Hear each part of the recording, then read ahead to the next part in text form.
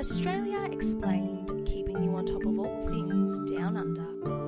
In this episode of Australia Explained, we break down the JobKeeper scheme, why it's ending, how it affected Aussies, and what will happen next. Hello everyone, my name is Tanya Ragusa. And I'm Vanessa Di Grazia. And welcome back to another episode of Australia Explained. We'd like to start by acknowledging that we're recording this podcast on the lands of the Wurundjeri people of the Kulin Nations, and we pay respects to their elders past, present and emerging. Now we're entering April and we're starting to get to that point of the year where we're all going to get some memories and flashbacks of entering our first COVID lockdown, whether that's, a figurative memory or a literal one on Snapchat or Facebook or Instagram or something like that. And if we actually take a look at the calendar, 1 year ago on March 30th, 2020, the government announced its JobKeeper scheme to help combat some of the impacts of our hard lockdown. Yes, and in that same regard, a year later, on the 28th of March 2021, the JobKeeper scheme ended for good. And there's a lot of discussion about how this will continue to impact Aussies and whether we have fully overcome the issues of COVID-19. So we're going to chat about what we can expect next in a post-JobKeeper world. And we were both impacted by JobKeeper, so we have a few anecdotes to share from our lives, as well as I'm sure a lot of our listeners do too. So let's get into it. Okay, let's recap what JobKeeper is and why it was introduced. So the JobKeeper payment scheme was put in place to support businesses that were heavily impacted by the long, lengthy lockdowns caused by COVID-19. And it all started this time last year that businesses were being forced to shut down and stop trade to minimise the spread of COVID. So naturally, this caused a lot of stress and weariness about the state of many people's financial stability and their livelihoods, as employees in non-essential industries were stood down from work during the lockdown. So there was a lot of anxiety about how people would earn money if they couldn't work, as well as how businesses would stay afloat if they couldn't earn money from trading. So JobKeeper was introduced to keep people going. And I remember the relief I felt, and probably you felt as working in hospitality and retail when this was introduced, thinking that I wasn't going to earn any money for a very, very long time. I remember I was scrambling. I was asking friends to get me jobs at supermarkets. I had signed up for tutoring gigs online. I was doing all these different things, and then we heard about the payment scheme, and it was a big relief. I do remember that. Huge relief. Yeah. Back to the facts. So JobKeeper was an allowance that businesses received to retain their employees and pay them, regardless of whether they were working during the lockdowns or not. So it meant that businesses didn't have to dip into their own funds entirely to pay the workers. Instead, the government provided businesses with this JobKeeper allowance that allowed them to stay alive as their revenues were almost completely halted by the snap lockdowns. Yeah. And businesses were deemed eligible for JobKeeper if their annual turnover or their profit was less than $1 billion, and if they were predicted to lose around 30% of this profit due to COVID-19. If businesses earned over $1 billion turnover, they would have to lose 50% of this to be eligible for the scheme. And workers were deemed eligible based on the length and type of their employment. So especially for casual employees, you had to be working in that position for 12 months in order to receive your JobKeeper payment. Yeah, and JobKeeper started as a weekly payment of $1,500 a fortnight per worker before tax. But if your fortnightly salary was higher than $1,500, the business would have to chip in the rest. And it was also intended to only run until the end of September 2020. Yeah, and this ended up being extended to the 28th of March 2021, which was only a couple days ago when we're releasing this pod. However, the eligibility criteria changed from that September date and meant that some businesses could no longer receive the allowance. And this depended on how well they survived and how much revenue they were still able to generate during the first 6 months of the scheme and the lockdowns. Yeah, the rate also reduced from $1,500 to $1,200 a fortnight, but if you typically worked less than 20 hours a week, you'd only receive around half of that, $750. The rate lowered again on the 4th of January from $1,200 to $1,000 for standard employees and $600 for those working less than 20 hours per week. And that was the rate right up until 3 days ago when the scheme ended. Yeah, and look, we're not usually the type to pump up a Liberal government.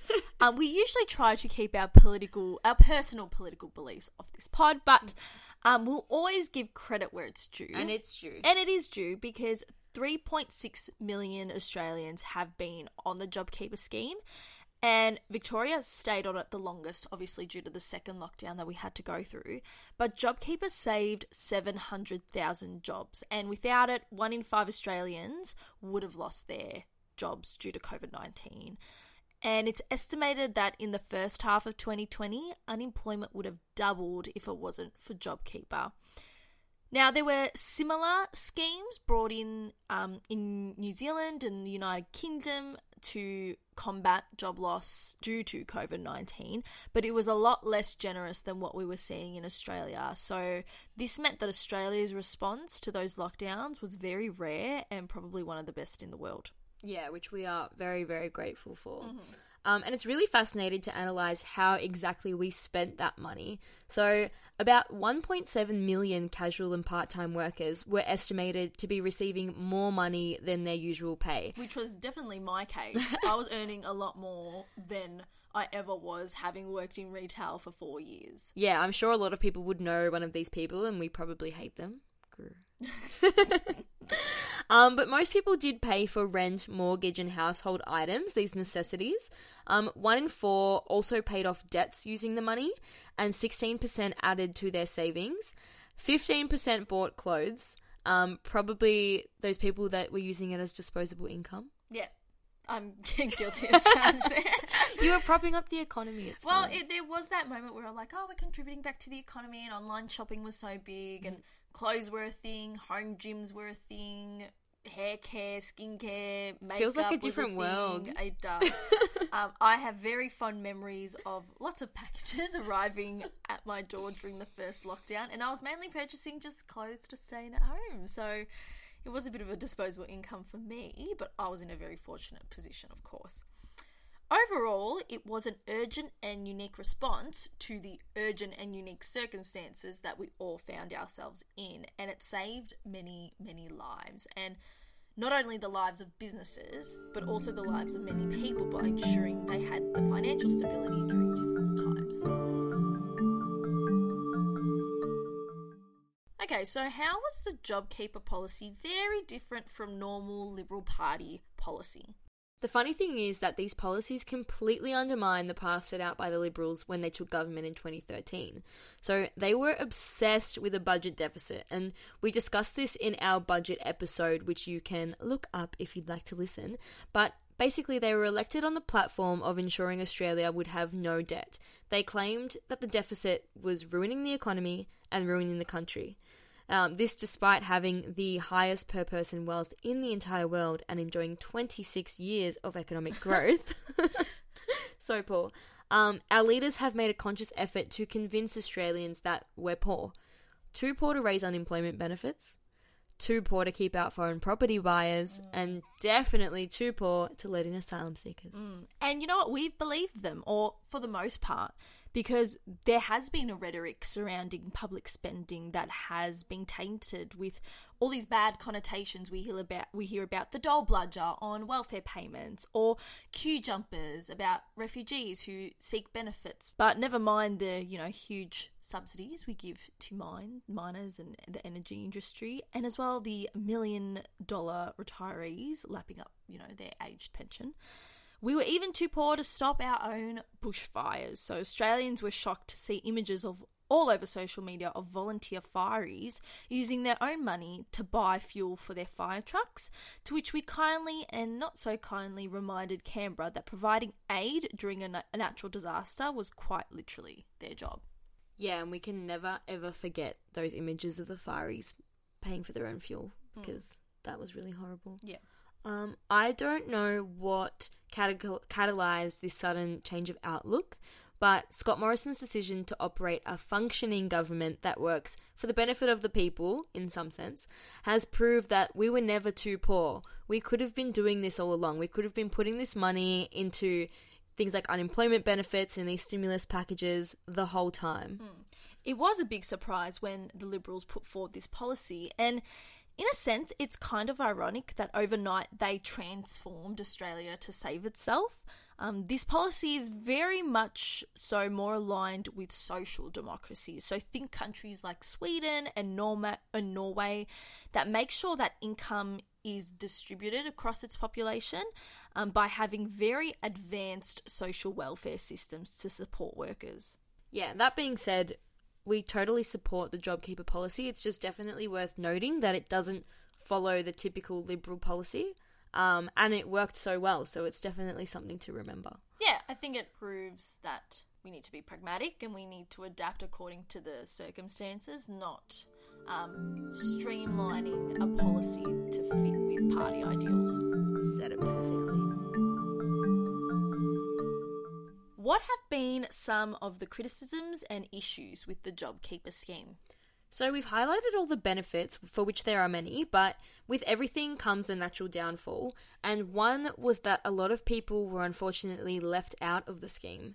So by May 2020, 90% of all job losses were from people that were ineligible for JobKeeper in JobKeeper businesses. For example, casuals that had been employed for less than 12 months. So if you had just changed jobs prior to COVID on a casual basis, you wouldn't have been eligible, which is really sad considering no one could have predicted what was to come for 12 months before that. You know, how would you know? Yeah.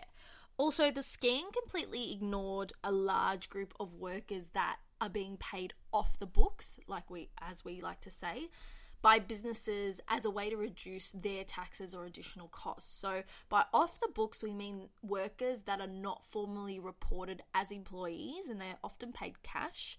So it leads to the question, how can these people receive government JobKeeper payments if the government can't know that they are unlawfully employed? Another point is that household savings ratios increased to 19.8% from 6%. So basically people were saving a lot more money than usual. Which is a good thing. It can be a good thing, but it's also a bad thing in terms of the economy generally, as there was a bit of a hesitation to spend, which was pretty concerning considering we desperately needed to pump that money back into the economy any way that we could. Yeah.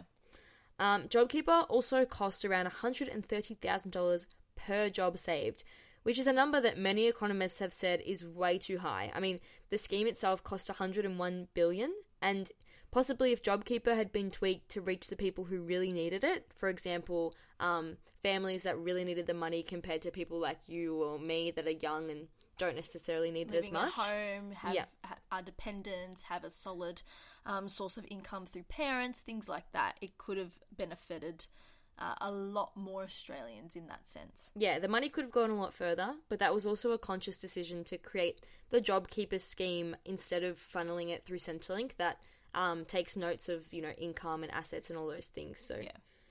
And speaking about those who needed it, there were also many instances where the money benefited individuals and businesses that maybe didn't need the money as much. So a group called Ownership Matters unpacked how 34 of the top companies on the Australian Stock Exchange recorded higher profits during the JobKeeper scheme than they ever did in the last 6 months of 2019 before COVID hit. But they kept receiving the wage allowance, which helped lift their earnings by an average 20%. It's not a real episode if we don't talk about corporate greed. Corruption. Corruption. Okay, so to break down what Tanya said, let's clarify that although some businesses were receiving JobKeeper and passing it on to their employees who are at home, unable to work, most were using it to pay their employees that were still working. So it was almost like business as usual, but with taxpayers paying the wage tab. And employers were also finding ways to get this JobKeeper allowance. Some were using fictitious names to claim JobKeeper payments on behalf of non-existent employees. So, for example, the ATO claimed that some businesses were using the names of prisoners, deceased people, or people who lived overseas to claim the JobKeeper allowance. and they found that around 6,000 cases were of prisoners' names and details being used as employees, which is obviously very wrong. And because of this, and they picked up on this trend happening, there was an introduction of a review process to overlook JobKeeper applications. And the first criminal conviction for JobKeeper fraud occurred this year in February. A man claimed that he was a sole trader, that he owned his own business, which he didn't, and he was trying to claim $6,000 of ineligible JobKeeper payments despite receiving JobKeeper through his actual workplace as an employee. So we can definitely see how the system was used and abused. Yeah, and I guess people like to talk about welfare fraud. They usually think of individuals, not businesses. Yeah. Okay, so what will the economy look like looking forward without JobKeeper? There are many concerns that some businesses haven't generated enough revenue to stay afloat without JobKeeper, and it could lead to businesses continuing to close down or stand down workers. So the Treasury Secretary, Stephen Kennedy, predicts that unemployment rate could rise once the JobKeeper scheme ends, with up to 150,000 job losses potentially at stake. Although he did state that there's a wide band of uncertainty around this. Yeah. And Treasurer Josh Frydenberg has acknowledged that it would be a difficult transition for the Australian economy, but he is confident that we can weather this storm, and he has noted that the scheme had served its purpose, quotes, and that extending it longer could actually lead to some negative outcomes, such as discouraging people to find work altogether or discouraging people to find sustainable work. The government has ensured that the transition policies to support those businesses coming off JobKeeper would be introduced, but these have not been outlined as of yet. But keep your eyes peeled, because there will definitely be an announcement about this in future. I guess it's one of the nuances of a post-COVID world where COVID is still kind of around, but it's not really. And at what point do we move on and start, take away the life raft of government help and live out on our own? Definitely. For those who may be unemployed, there's still an option for a welfare payment through Centrelink, known as JobSeeker. However, the additional $150 that was included in this scheme as a COVID-19 supplement will also end on March 21. So instead, from April 1st, the base rate of the JobSeeker payment will increase from its original amount by $25 a week. It's still quite low. Yeah, it's basically a compromise saying we're removing the $150 payment for COVID, but we're going to increase the base rate by $25. Yeah. Take $4 a day. That'll make a huge difference. Yeah. No JobKeeper could mean that the state governments may have to adapt their approaches to any future COVID-19 outbreaks, and we may have to start reconsidering whether snap stage 4 lockdowns can be an effective approach, considering that we don't have that JobKeeper safety net behind people to support them as they're not at work. We've already seen snap 5-day lockdowns in Melbourne, Brisbane, and in Perth, but this response does not seem sustainable in the long term, and it raises a lot of questions as to what will happen if an extended lockdown, I'll knock on wood, is needed to be introduced again. Finds a piece of wood to knock on. Oh, any piece of wood. Oh, God. We might also need to rethink border closures, as domestic travel is currently fueling a large part of our economy. And whilst the tourism industry lobbied very hard for JobKeeper to be extended until international travel is resumed, the travel industry relied heavily on JobKeeper. Yeah, Qantas was actually the number one receiver of JobKeeper benefits. The government decided to introduce a $1.2 billion tourism and aviation package that promoted domestic travel with dirt cheap flights. Qantas announced that it will use its share of that package to keep on paying its workers, who usually work on international routes, $500 a week. Yeah, so they're using that package, what they're receiving from that $1.2 billion package, to sort of still give their employees a JobKeeper payment, but it's not actually a JobKeeper payment. But they're still going to try and employ those workers who typically do the international flights, so that they can still receive some sort of wage. And now it's time for our recommendations if you're wanting to learn more about the issue. Vanessa, what have you got for us today? So I've recommended this before, but it was a while ago, and I'm going to recommend it again because it's so great. It's a piece from the Quarterly Essay, which they release 4 publications a year on Aussie issues. It's a really, really good one to subscribe to. It's called Dead Right, and it's all about how Australia's economic spending has changed in maybe the past 30 years and how our policy approach has changed. You know, we talked in the start of the episode how JobKeeper wasn't a typical Liberal policy, and it just really isn't a typical modern Australian policy. And this piece just talks about how that policy's changed over time, and yeah, it's a really good read. Yeah, I definitely back that one. I'm recommending a link to the Australian Bureau of Statistics results on a survey that they conducted about the household impacts of COVID-19. They interviewed a lot of families and people about their finances, whether their finances had improved during COVID-19 and what they're expecting to do with their savings if they manage to save. So it's really interesting to look at what people are expecting to do. Some people have no plans with that money and they still want to save it, which lends to that issue of we need to reboost the economy, but how can we do that if people aren't spending money? But also a lot of people want to do things like renovate their houses, which was a popular trend. So that's just an interesting one to look at. COVID is so odd in that some people have amassed huge amounts of savings and then some people have come so far behind, which is really sad. Yeah. But that's it from us today. Thanks for listening. We hope you enjoyed this episode. Let us know what you think. We're interested to hear your thoughts, as we're sure that JobKeeper impacted a lot of people. Yes, and a reminder, if you do not follow us on Spotify, Apple Music, or whatever podcast platform you use, please follow us. It's a really great way to support us. Also, please leave a review if you like it. I'm sure you do. We're pretty good. Shooting our hearts. And if you don't already, follow us for more short, sweet, and simple Aussie content on Instagram at Australia Explained Pod. All of the info we talked about today is in the show notes for you to check out, as always. Yeah, and we'll see you in 2 weeks. Bye. Bye.